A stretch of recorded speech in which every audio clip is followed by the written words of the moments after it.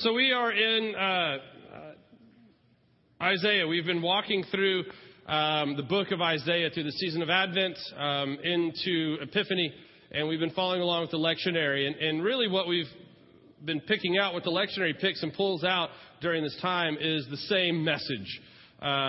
Everything's going to be okay. That there is this vision, this hope, this glory at the end that is true and is real and is promised. And in the meantime, it may get a little, tough and difficult, but this is the end vision, this hope at the end. In Isaiah 42, we were introduced to, you ever have a feeling that somebody's standing right behind you? And you just hear it? Sorry. Three someones. So in Isaiah 42, we're introduced to the first of the servant songs, so-called servant songs. And in these servant songs, it kind of sings to us, it describes to us who this person who is going to bring freedom, relief from captivity, who is going to bring salvation is. Kind of this beautiful portrait of who this person is going to be. As we talked about last week, the image kind of is very debated in scholarly realms as to who the servant is. I'm not smart enough to get into these scholastic debates. I stay out of them and let people other than me fight, and then I just get to pick up who's left. But for me, what I see is the servant is Israel. Yes, the servant is Jesus. Yep, and the servant is us. You betcha. I see this whole broad spectrum of who this servant is. In 42, it's God speaking through this servant song. God saying who the servant is going to be, what they are going to do, how they are going to act and interact with the rest of the world. In 49, we get to hear from the servant. The servant takes over the song. Listen to me, all of you in far-off lands. If you remember in 42, what does it say the servant is going to do? Talk to far-off lands. He opens with this. Listen to me, all of you in far-off lands. The Lord called me before my birth. From within the womb, he called me by name. He made my words of judgment as sharp as a sword. He has hidden me in the shadow of his hand. I am like a sharp arrow in his quiver. He said to me, you are my servant, Israel, and you will bring me glory. I replied, but my work all seems so useless. I have spent my strength for nothing and to no purpose at all. Yet I leave it all in the Lord's hand. I will trust God for my reward. And now the Lord speaks. He who formed me in my mother's womb to be his servant, who commissioned me to bring his people of Israel back to him. The Lord has honored me, and my God has given me strength. He says, you will do more than restore the people of Israel to me. I will make you a light to the Gentiles, and you will bring my salvation to the ends of the earth. These are the words of the Lord. Thanks be to God. Now, in chapter 48, what's happening, the people of Israel find themselves exiled in Babylon. And in 48, God kind of shows them how they're going to get out of that.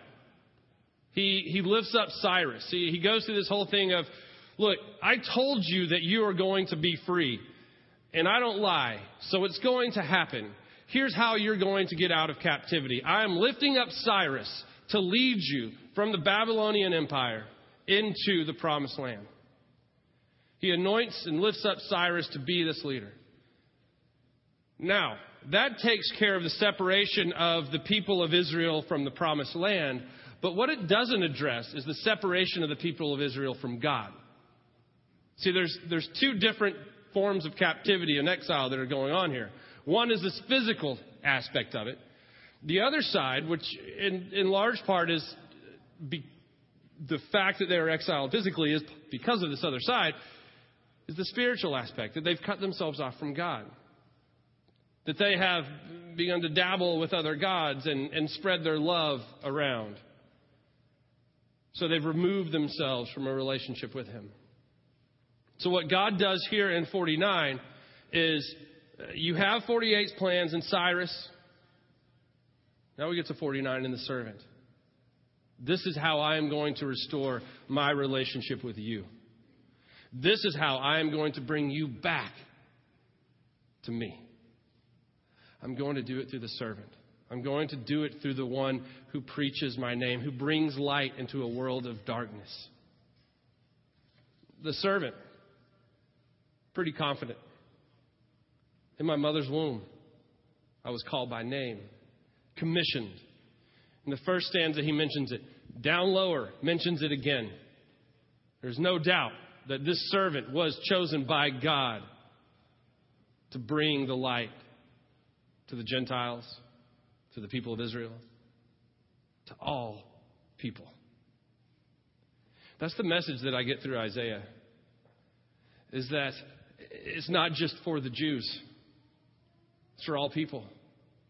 If you remember on the very first Sunday of Advent, when King Ahaz is visited by Isaiah, and the image that he gives him is that the temple of the Lord will rise up and all people will come. It begins there, from the first image, from the first prophecy, from the time that God starts talking to the people of Israel. It's not just about you. Yes, you are very important. Yes. From you will come the servant. From you will come Jesus Christ, our Lord and Savior. But it's also about everyone else. My love, God's love, it's not narrow. It's wide and deep. Now, before our computerized drum decided to take the rest of the Sunday off, we were supposed to sing another song called Oceans. It's from Hillsong United. Jordan has sung it once before in here. And then I've heard it a lot on K-Love. And I walked up to Daryl. I don't know if any of you can read lips. But what I said to Daryl, because he's like, yeah, we can't do that song without it. I went, dude, that song is my jam, was what I told him. And I don't know, it's Oceans, and what's the subtitle of it is something about feet in deep. I can't read that far away. Where feet may fall. Thank you, Stace. Where feet may fall. And the beautiful picture of this song is the first time that it was sung in here was the first time I'd heard it. I don't listen to K-Love very often. I just don't think of me what you will. But and so I'd never heard it before. And I hear it this time when they deliver it, and Jordan was singing it, and it was beautiful. I think it was on a day that Matt Dixon was leading worship, actually, and they were all seated. And it was like New Heights Unplugged. It was kind of a weird vibe for us. And they sang it, and I was like, oh, that song was really cool and awesome. And but there was other awkwardness going on in the day. But one of the things that Jenna told me was, because the bridge in this song is, Spirit, lead me where my trust is without borders. Let me walk upon the waters wherever Father calls me. And, take me deeper. So Jenna looks at me and she's like, no, thank you. I don't want to do that. Spirit, lead me out to places that are really scary. Hey, God, I'm doing okay right now. Things are going well. Let's shake it up a little bit and see what's going to happen. Let's just grab the Coke can, shake it up a whole lot, and then open it. Oh, my gosh, it sprayed all over my face. No kidding. It's like, take me deeper than my feet could ever wander. And my faith will be made stronger. That's a bold statement right there. You stand up, and this bridge, they progress through it, and you sing it, and you sing it, and you sing it, and they build upon it. And it's just like, I don't always want to do that. Spirit, lead me where I get scared so that I can be stronger and know you more. See, that's what God's asking us to do. Here's the thing about what's going on here in Isaiah is they've been given this picture, this image. They've been given this vision of what it will look like when the temple rises and all nations will come. They've been given this image over and over again, that at the end of the story, God wins, that all things are brought to renewal, that what is broken will be fixed, that death will no longer have any control over anyone, because at the end, God wins. That's the image. That's the final. That's the hope. But they're lost in Babylon. They're slaves. They need this story of redemption. These words coming to them are about redemption and reclamation and salvation. But in order to get there, they're going to have to cross some very deep waters. In order to get there, to that picture, to that image, to that end, they're going to have to trust and to move into areas without borders. But they're going to have to know that when I call upon your name, you keep my eyes above the waves. My soul will rest in your embrace. I am yours and you are mine. When you walk out into that water and those waves start coming, it is God who goes, hey, look up here. It's all right. What the servant is doing here is look, the servant walks out and he's like, dude, I have been called from before I was even born. And yet everything I've done has been useless. It just hasn't worked. But I trust you. I put my trust in you. I put my trust in you, God. And what does God do when he says that? When the servant says that, where does God take him? Deeper. Right? Servant's just going to the people of Israel. The servant's just going out and he's like, hey man, I'm going to come to the Jews. I'm going to preach the kingdom of heaven. But it's all been useless. But I trust you. And so he says, my God who formed me in the womb and commissioned me there, then said this, hey, let's go further. Because it's not just for the people Israel, it is for all. We're moving into a land where there's no borders, servant. We're moving into places where you're going to be walking and these huge waves are going to come at you, but I am with you. So keep walking. I'm going to pick your head up and put your eyes above the waves so that you can move through these moments. Because what I've asked you to do is to bring light into a world of darkness. What I've asked you to do is live in such a way so that others may know of my glory. So that those people who can't see above the waves right now, you can reach down and lift them up. So that they can know the strength that is found in me. See, God asks us to do the same thing. He's given us this vision, and he's put it pretty far out there for some of us. But we know what it is. We see it. But in order to get there, we got to start walking on some deep waters. It takes courage. It takes faith. It takes assurance in knowing that what God says is true.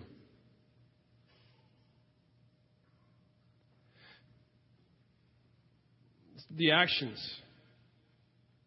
that the servant took then, and then the servant took through Jesus,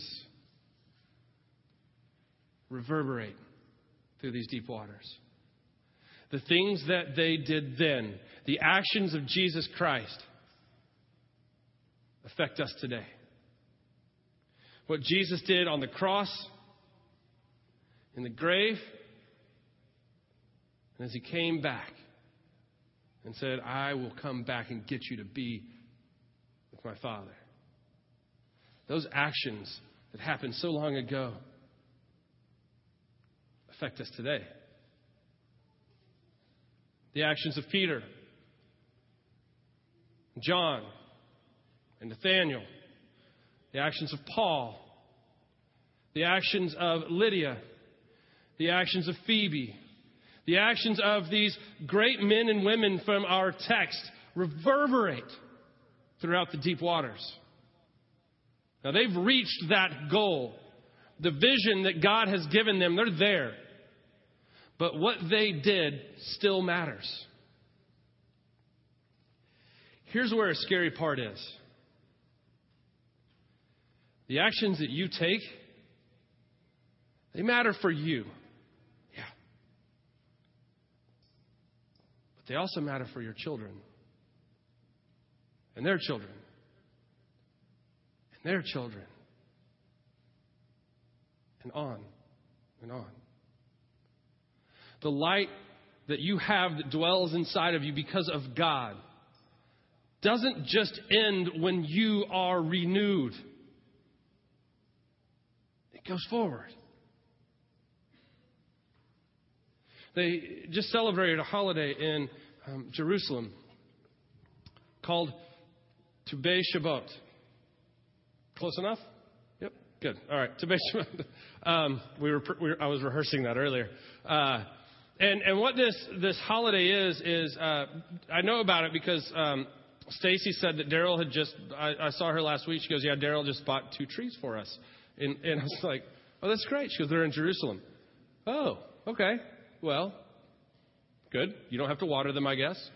Not your responsibility. But they're in honor of her grandfather and his aunt who have recently passed away. And this holiday celebrates people who have gone before. And what you do is you plant a tree. And the reason you do that, to celebrate those people, those lights who have gone before, is because that tree is not for your benefit. You're not going to get the shade from it. You're not planting it so that you can have shade and fruit. You're planting it so that generations down the road can have shade and fruit. When we moved into our house over here closer to the church, we planted a tree in our backyard, a red oak. And red oaks grow pretty quick as trees go. And it's grown pretty good size, and it's continuing to grow. But that tree is never going to offer me the type of shade that it's going to 2 generations from now. And that's wonderful. You don't plant those trees so that you get the benefit. You plant it so that someone else does. The actions that you take now can benefit you, yes. But what if you started seeing that in ways that it could benefit generations from now? What if you began to be such a servant in this world that you realize the actions you take right now reverberate? That as you step out on those deep waters and you go into those areas that are no borders and you trust God, that what that says to your children and then to their children and to on and on and on means more than maybe the first step you took.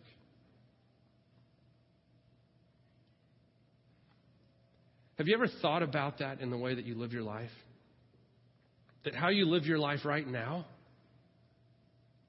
tells a story about the kingdom of heaven 10 years from now.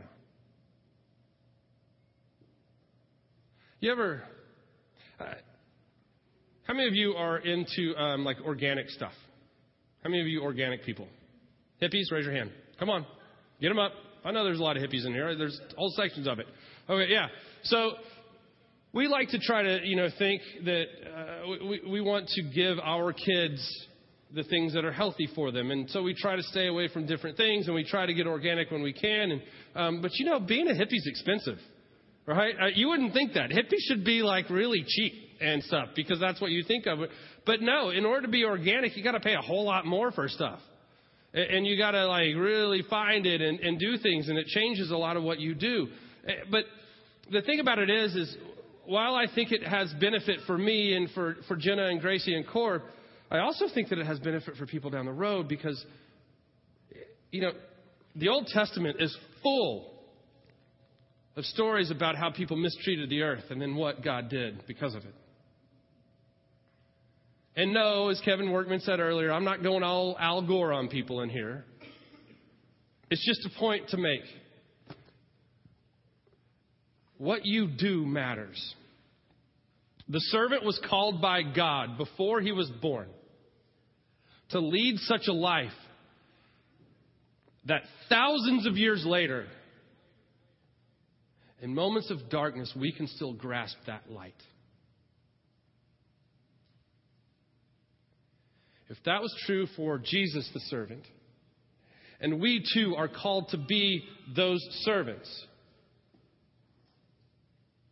maybe we need to rethink how we live. Not just for the immediate,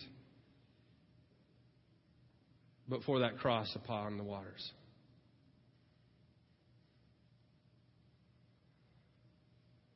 Did y'all get the drums fixed? I'm looking right at you, Daryl. Did you get the drums fixed? He turned around. Matt? Anyone? Should I hit them and see if they're fixed? Let's see. Nope, nothing. Oh, yeah. Can we do oceans then?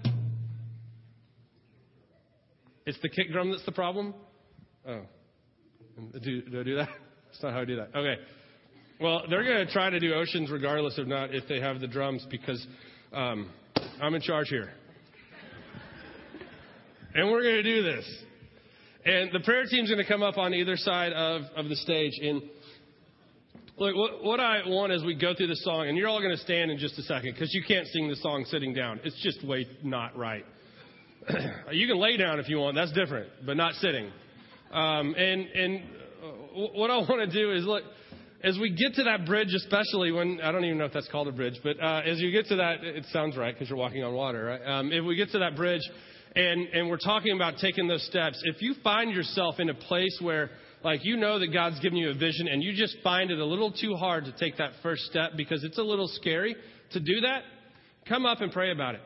If you find yourself in a place where you're already in the middle of the water and you're seeing waves instead of above the waves, come up and pray with our prayer team about that. If you are there prayer team people here? Okay, never mind. Everybody just stay seated. We're going to do a completely different song. I saw Casey and Ryan. Ryan, come up here. Are the Cantus here? No? You can too. Pray. That's their last name. That's good. So Ryan will be on one side apparently, and I will be on the other. Great. So come and talk to me and Ryan. It's great. He'll be praying about the Seahawks. He's wearing the Seahawks shirt. He's from Washington. Clearly, you might have noticed that the drum thing has really thrown me, and I'm just at a loss right now. So thanks for that, AJ. He's not listening. God, we thank you and praise you for this time that we've gathered together as your body. Father, I pray as we enter into this time of prayer, of worship, of thanksgiving for you, as we call upon you to take us deeper, as we find the strength and the courage to even make a statement like that, Lord, that we would find our spot right by you, that we would know where you are as we journey forward in this life, that as we begin from this point forward to live our lives for you, making decisions that don't just affect us, but they bring the kingdom of heaven now. Help us to have the wisdom to discern what those moments and decisions are. Help us to have the courage to make them when we are confronted with them. Help us to have the strength to move forward in such ways that glorify you. Father, take us deeper. Lead us into waters without borders. We thank you and praise you in the name of Jesus.